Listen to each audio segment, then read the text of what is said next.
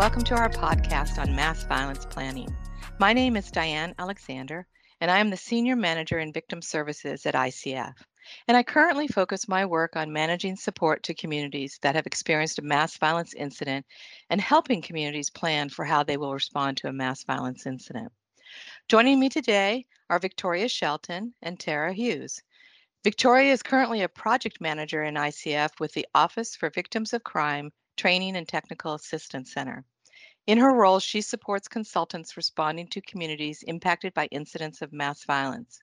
And prior to joining ICF, Victoria worked in a state victim service program where she collaborated with other stakeholders in developing and implementing victim assistance protocols for incidents of mass violence and terrorism within the Pennsylvania State Emergency Management Plan. As the primary point of contact for the state's Victim Services Crisis Intervention Team, Victoria assessed crisis response needs of communities impacted by mass violence and criminal activities, developed intervention plans with community leaders, and monitored deployment activities of the state crisis intervention team. Tara is a subject matter expert in mass violence response, working directly with victims and families to ensure comprehensive care. Currently, she is the project director of the Improving Community Preparedness to Assist Victims of Mass Violence and Domestic Terrorism Training and Technical Assistance Project, and she oversees work with communities to plan for mass violence response. She has extensive experience working in mass violence casualty incidents with a focus on violence that affects large numbers of people and whole communities.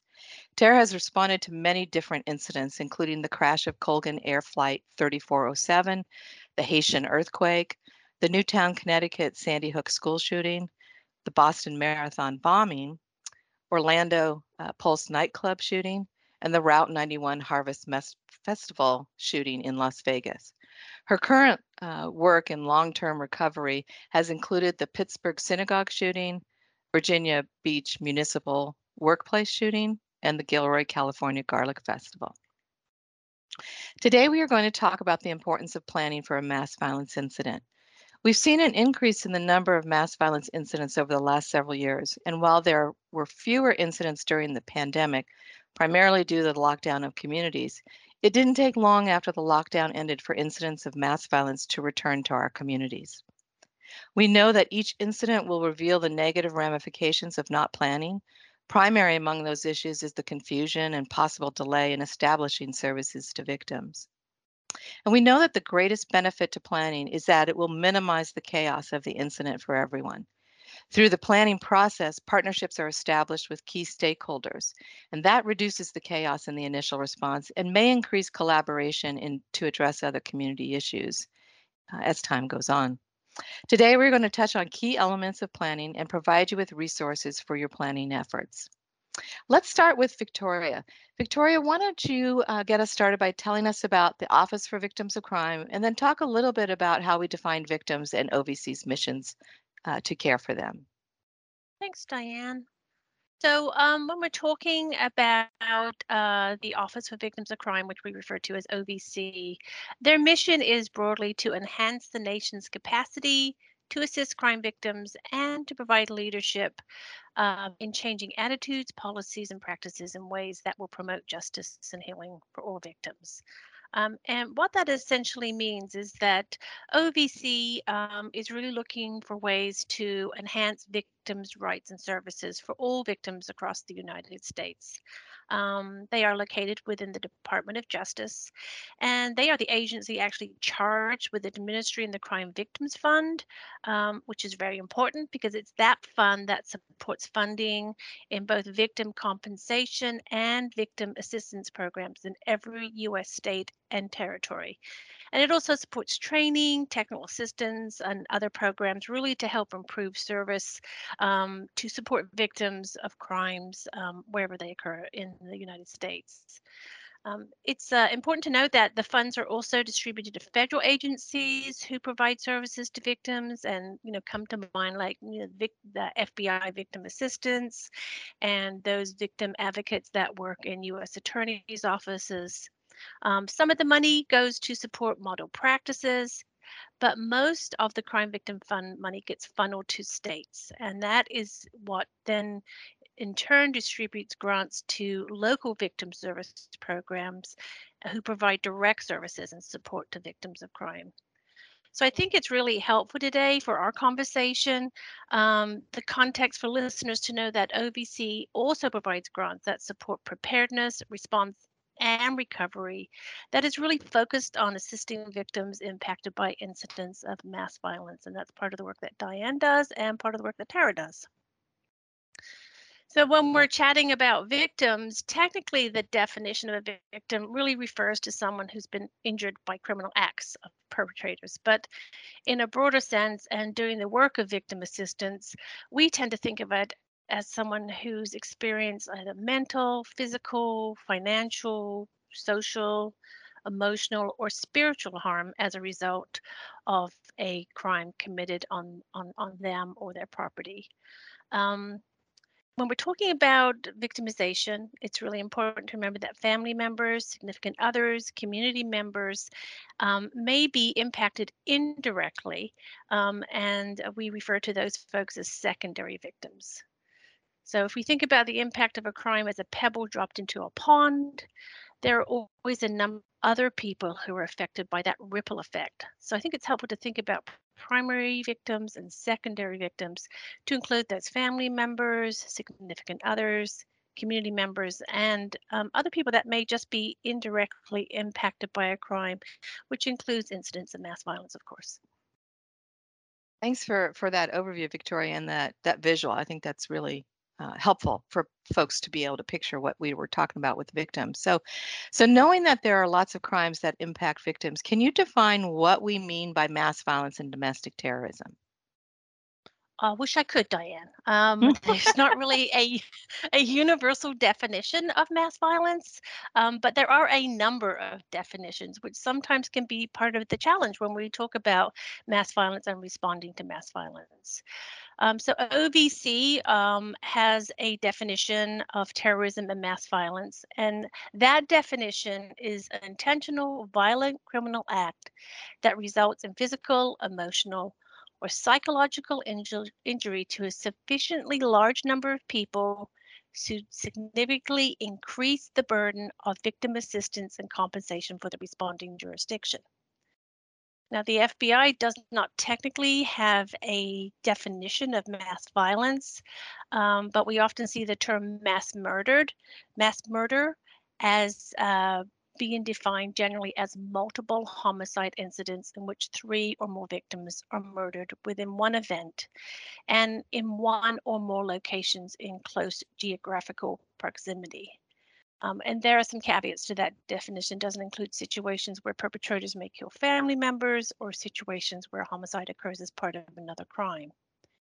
So you can see there's not really one neat, tidy definition of mass violence. And then we start talking about more popular definitions and recognizing that mass violence at a community level also has an impact that community level violence can leave a large number of people injured or dead and may occur across a community, and those incidents may not be related. I'm primarily referring to gun violence experienced by communities. Unfortunately, we often see in the media, shootings that occur at house parties where a large number of people are injured or, and are killed by that sort of violence. So, and each of those incidents obviously leaves behind lots of victims and survivors. And what we're seeing is that over time, this is really changing the focus and the expectation of both the response and the services that are available. Because what will often happen is that perhaps a community that's impacted by a more traditional mass violence incident will have an influx of services and resources. And those community level incidents perhaps don't have the same level of resources and support. And community violence, just like mass violence, is unpredictable and really can disturb, kind of that sense of order that we live with in our world. I think it's really important to also to think about that you don't have to have casualties for an incident to traumatize a community. It really is about the impact of that event on a community. And then the definition of mass violence is further complicated by what the media refers to. So that makes it difficult for tracking, makes it difficult to really identify and provide continuity in terms of research and that sort of follow up. And the one thing that is probably consistent from community to community, unfortunately, is that school shootings are still school shootings, regardless of where they're occurring. So that is unfortunately one consistent factor. Thanks, Victoria. I think you already addressed frequency in your comments, so we might come back to that if there's something more to talk about there. Tara, let's bring you in here. Tell us, why do we need to plan specifically for a mass violence response, and how is a mass violence response different than another response? So thank you for bringing me in. And Victoria, thank you for setting the stage so beautifully for this conversation. Um, so how is mass violence different and why do we need to have a specific plan? It's a great question. It's one that's asked by many, many communities because most communities have all hazard plans or they have plans um, to work with sort of the sort of normal big things that happen in communities. But why do we need to plan for something bigger than that? And I think the biggest thing is that it's bigger. I know I've used that word a few times, but size and scope is really important to remember in terms of why these incidents really tax a community. So part of what we're looking at is yes, the impact on victims, the impact on the community, but we're also looking at the impact on services and what services need to continue to happen at the same time as you are managing a very large incident that happened in your community. So, size and scope are going to be major driving factors in how you need to plan and what you need to think about differently. We'll get into more of those specifics as we go on, and definitely in our second episode, we will get into more of those specifics about what are the really key things to think about in terms of specifics to planning. But size and scope in general are two really big things to remember. The other thing to remember is that criminal intent is behind mass violence and domestic terrorism, and it is not the case if it's a hurricane or a tornado or flooding or something like that, which may also have a large number of deaths and other casualties, injuries, and things like that related to it. But the intention of harm lays a groundwork during an event of mass violence or domestic terrorism that shakes an entire community. So, and that community, by the way, can be, community of Newtown, Connecticut, but also that shooting that killed 20 children impacted the community of the world at large, really, in many ways. So when you think about that intention of harm, it really impacts across the board, and there are different things that need to happen, not just for direct or primary and secondary victims who you're dealing with on the ground, but the community at large that you are dealing with. When we look at the norms that we all function under every day, we do things like get in our cars, drive on roads, go to the grocery store, send our children to school, go to work, take walks outside, all of those things, which are really the norms of a society and the norms of people functioning together. When you have intentional harm that brings about mass violence, domestic terrorism of some dimension, that foundation gets rocked. And because of that, the ripple effect that Victoria was talking about really intensifies. So instead of kind of a pebble going into a pond, sometimes it's like a huge rock going into a pond or a huge pillar of stone going into a pond. So the ripple effects really continue and can be very, very big as it moves away from that immediate impact. And it impacts how people choose to do things like send their children to school, or are they able to go to the grocery store without fearing that they're going to get shot while at the grocery store, those kinds of things. So the foundations of everything gets rocked. That means people behave differently, and we need plans to help them figure out how to behave closer to that norm that they used to have. And so part of the long-term planning that we do is helping communities get back to a sense where the level of fear is decreased. It's very hard to do if you haven't thought about it before an event. So planning, even if you're if you're planning for something that you hope never happens, that planning is going to positively impact how you manage all of these different kinds of things. There is a criminal component to this, and many plans that are written by emergency managers don't take into account criminal intent, criminal justice. Things that have to happen, everything from finding a perpetrator, arresting them, what that means for victims. Are there before sentencing, are there hearings they have to go to, arraignments? What is that like for the people who are directly impacted by it? So the criminal intent adds something to this, as does that criminality in terms of giving us access to certain services. And Victoria talked some about this with the Crime Victims Fund funding victim advocacy and victim compensation in states.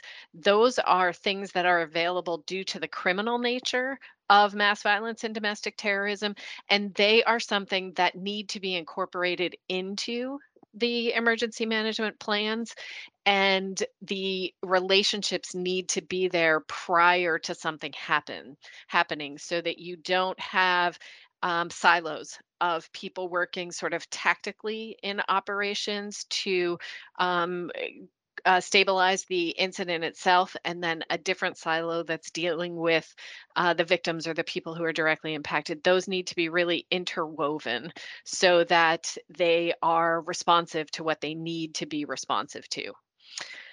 Um, I think the other thing we really need to look at is the scope of services that are needed for first responders.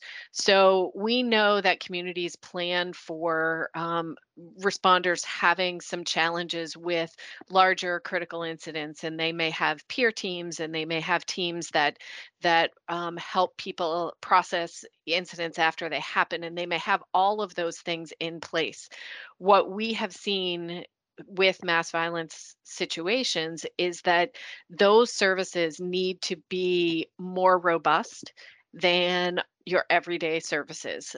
We had in Las Vegas, in particular, there were many, many, many calls going to the lead of the peer team in Las Vegas, and she was very overwhelmed. She was very, very overwhelmed. Normally, she has a couple of teams that can function at the same time, but she was being asked to potentially run debriefings for 10 to 12 groups a day, plus their families. So we look at that, and the need for that really robust response is something you need to pre-plan, and you need to think about, how do we do that, and what kind of mutual aid can we use between our city and other cities that may be close by that can support us in those kinds of things.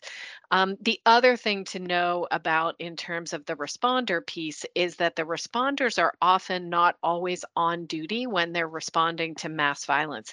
These incidents are so big that they draw people in. So people will self-deploy from home sometimes.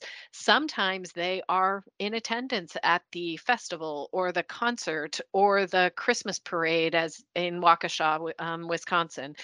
Their interaction is not always as their primary role as a first responder.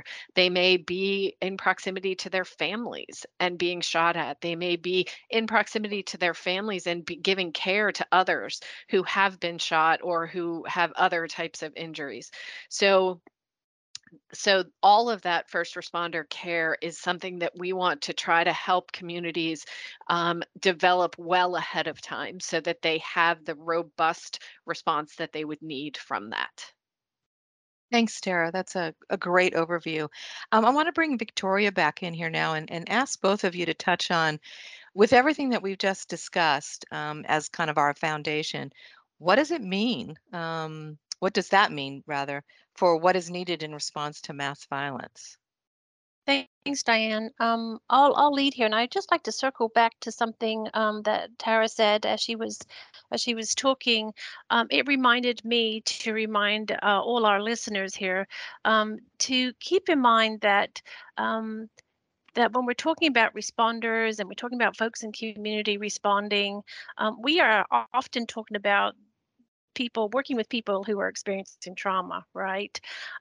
So planning can really be helpful, and practice can be really be helpful, so that those roles and expectations and responses are kind of thought through beforehand, and might help with the responders who are experiencing perhaps their own trauma because their families are being impacted. This doesn't These sorts of incidents are not just happening to a community and then everybody from outside is coming in to help out. Often it's the people from the community responding to the community. So I think that's a really important point that we keep front and center as well. um, I think prediction, preparation, and planning. Tara talked beautifully about the importance of planning. And I know Diane, Tara, and perhaps some of our listeners can relate to, when we're working with communities who have been affected by mass violence, quite often what we hear is that they didn't expect it to happen here. And what we know, it's not a matter of if, it's a matter of when. So planning is really, really a critical part of that preparation, and predicting for people what they can anticipate they may have to do in the aftermath of a mass violence incident. I think that when we talk about victim care, and we're talking about both direct and indirect victims, when we think about victim assistance, we have to think about what is in place now. And as we're thinking about planning and preparing to respond to mass violence, we have to recognize that those agencies are already very, very busy. And some of them may already have waiting lists. So they're going to be quickly overwhelmed by trying to provide ongoing support to a community impacted by mass violence. And victims of other crimes, the crimes that happened the day before and the crimes that happened the day after the mass violence incidents, are still going to need support and services and assistance. So we need to plan to support those victims, the victims that are impacted by the mass violence event, the secondary victims, thinking back to that ripple effect we mentioned earlier. And I have such a visual now that Tara said about dropping a huge boulder into that pond.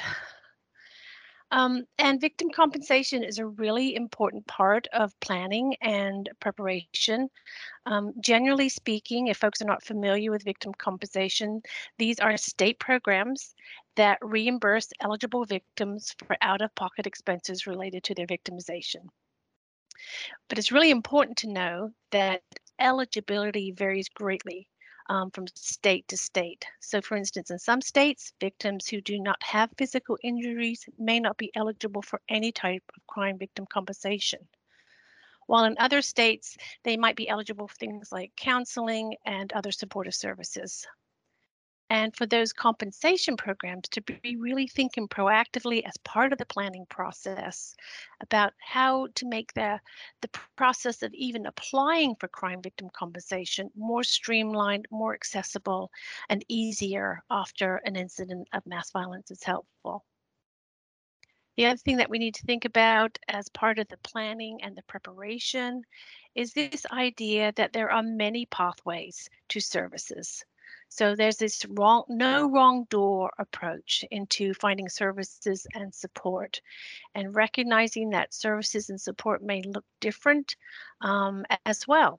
Some victims and survivors may want to join a more traditional kind of support group sort of approach, but others may prefer yoga or more informal get-togethers. So it's about offering as many open doors as possible for finding services and support. I think it's really important here to talk about too that we recognize that recovery is not linear. So planning that those pathways may have to change over time, evolve a little bit. So what works at one point in time may need to be changed at a later point. And it can really help planning efforts to know this and anticipate this. Tara, over to you. Sure, thank you, Victoria. And I would add to that understanding um, the the fact that you will have or communities will have reactions for an extended period of time. This is huge. These events of mass violence are huge, and so what the services need to be there for an extended period of times, which sometimes taxes a community it, in and of itself. Um, but also that a lot of those services are those non-traditional services, as Victoria said, that give people information. And so we're really looking at a lot of people who are impacted and very intensely impacted, but are not necessarily in need of mental health or substance abuse treatment at any moment. They may really just need support and information. Part of what we really have a lot happen after this in the immediate aftermath, but then also the long term aftermath, is what is called psychological first aid.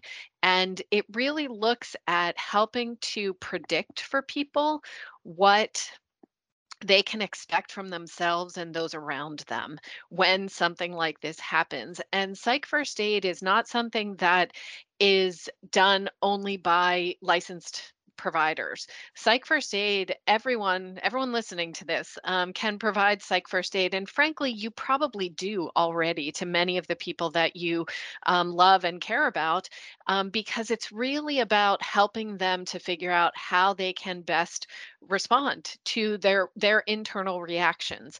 So part of what we need to do is help to not pathologize all of these things that are happening, but support people through what we're really considering predictable reactions. So when Victoria talks about no wrong door and how things have to change over time, absolutely true. And the information changes a little bit over time, but it needs to be available all along the way. So, helping to figure out how do we set up systems ahead of time that will really help a community and individuals within that community to get this information as quickly as possible. So we have the ability to, many of us, go on Google and find information about what are the predictable reactions. That's well and good, but then trying to figure out how do you put that into a way to get it into community messaging, to get it out to people so that we can say to them, you know what, we get it.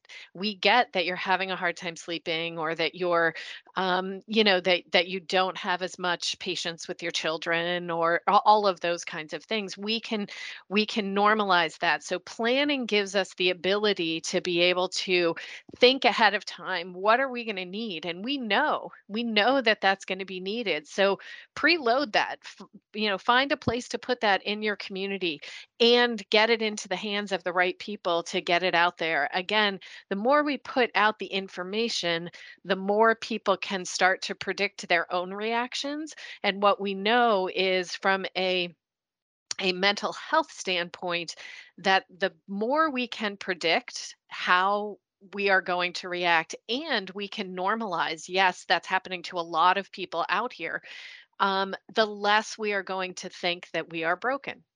And that means that I can function better. I may be having a really hard time, but if I think I'm not broken by this, but I'm just having what is a predictable reaction, that changes how I manage moving forward. It changes for me, it changes for my family, it changes for responders, for providers, it changes for a lot of people. So, really looking at community messaging and interventions centered around this predictability and helping communities and individuals understand that is really the bulk of a lot of what we do in the aftermath of these events. And a lot of that can be pre planned. So, Diane, I'm going to hand it back to you to start to talk about some of the challenges that we see in these responses, and then you can throw it back to me when you're done. Okay, great. I think maybe you talked a little bit about the challenges in the response is really only the beginning of the challenges, because when there's a criminal case, we've got a lot of points within the criminal justice system where victims and survivors will need support and services. So as we've talked about these challenges and keeping them in mind, let's talk about the essential role of planning. You may recall that I mentioned when we first started the podcast today that the greatest benefit to planning is that it will minimize the chaos of an incident for everyone. And as Victoria just said, it isn't a matter of if, it's a matter of when a mass violence incident will happen in a community. And that is something I have heard more often than I can count when I've talked to leaders who are interested in creating their plan. They realize that there really is almost no place to hide, that it is a matter of when it will happen in their community and they want to be prepared. Sarah, do you want to take us through some of the issues about how the challenges can be ameliorated with planning? Sure. So part of what we need to remember, and this is really, I'm speaking to the leaders who are listening to this call and leaders of emergency management, law enforcement, fire, EMS, dispatch, hospitals, the medical examiner, coroners, that part of what happens to a community very quickly, by the way, after something like this happens, is that discussions start about the effectiveness of the response and the confidence that the community has that the next response is going to be effective, or if they're going to be able to do it well. What we start to see is that one of the challenges is after an event like this is we see people starting to leave communities. And that means that homeowners start to leave. They decide this is not a safe community. We want to move somewhere else. We see students being pulled from schools. And sometimes those students are being taken out and put into private or charter schools within the same community. And sometimes we're seeing them being taken out and families are moving to get to what they're hoping are safer schools. And we see businesses either not coming or leaving communities. And when we talk to all of these, the homeowners, the parents, the business owners, about what it is that they're sort of what are they calculating to figure out if they're staying or going, a lot of it comes back to we don't have confidence in the response that happened, or we don't have confidence that the next one will be any different. So, part of what we've seen over time is that pre planning gives two answers to that challenge in particular. One is that you can, the more you plan and the more you think about the specifics that need to happen moving forward after a mass violence event, the more concrete and effective that plan is going to be. The difference between, oh, we'll have to take care of victims, and in order to take care of victims, we need to engage victim advocates and victim compensation and behavioral health folks and spiritual care folks. And so it's the difference between sort of having a general plan and having a very specific plan. That kind of specificity increases effectiveness and therefore increases confidence in the people in the community who are there in that response and what is coming later. You also have people who now have talked to each other ahead of time. And we've said this a bunch of times, all three of us so far, about relationships and the relationships that are needed to really be effective in these responses. And those relationships only happen if you do this planning. As I said before, in a normal everyday world in a community, the fire chief is not necessarily talking to the victim advocates, or they're not necessarily talking to the mental health or spiritual care folks who might come in to support people, so that when something happens and everyone's attempting to meet each other at that moment and work together, that becomes really challenging. So what planning does for you is it front loads all of those relationships. So now you have people who know each other. And even if personnel change, there's now a history of planning together and working together, and that really leads to a more effective and more confidence building response, that really will leave everybody, again, homeowners, businesses, students in your schools, teachers in your schools, even responders themselves. What we know is after many mass violence events, we have responders leaving their departments sometimes, and sometimes leaving the field altogether. And front loading information for them and planning ahead of time and having supports all pre-existing an event like this really can help to solidify who you have in your community, get people to stay there and continue to work together, as opposed to just starting to work together at that moment of crisis, which is always a challenge. Tara, Thanks, can Sarah. I piggyback on Oh, something that you just said Sure. about relationships? It was making me think about my time as a young advocate, joining a tabletop exercise in my community, and feeling like I had been dropped into another planet. That was very different from my experience of working as a victim advocate. Different language, different roles, and I'm so glad, thinking back, that I had an opportunity, as you said, to forge those relationships, figure out my role, figure out the language that was used before we had to be on site together. That I had an arena to practice, so to speak, and it was really, really valuable for me.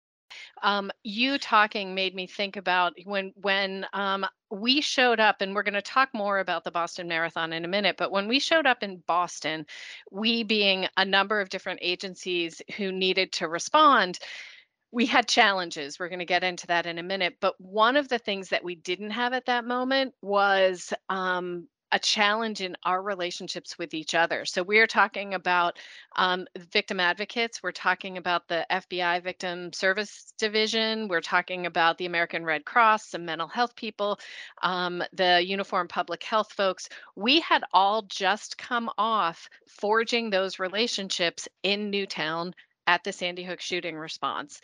And we didn't know each other there, or many of us didn't know each other there. But when we left Newtown, that was a core that had done this work together, had figured it out very quickly with each other. And when we arrived in Boston, we sort of were so far ahead of where we had been in Newtown because we all knew each other.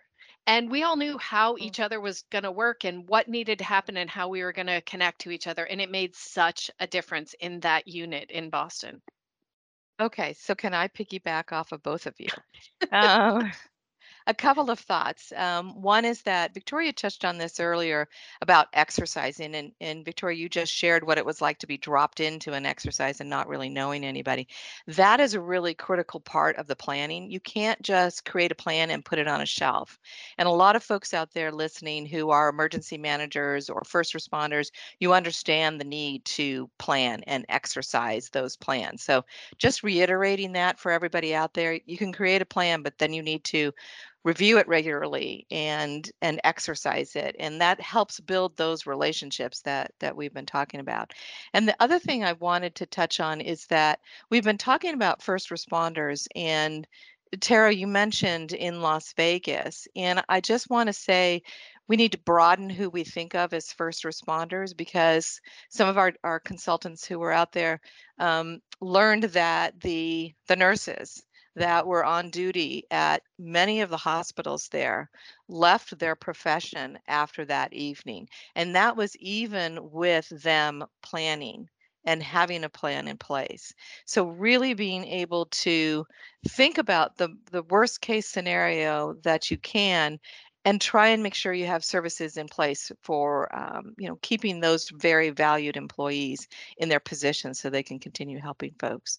And then the only other thing I wanted to touch on with something that Tara said was, we have first responders leaving after the Virginia Tech shooting in 2007, and they just had their 15-year commemoration.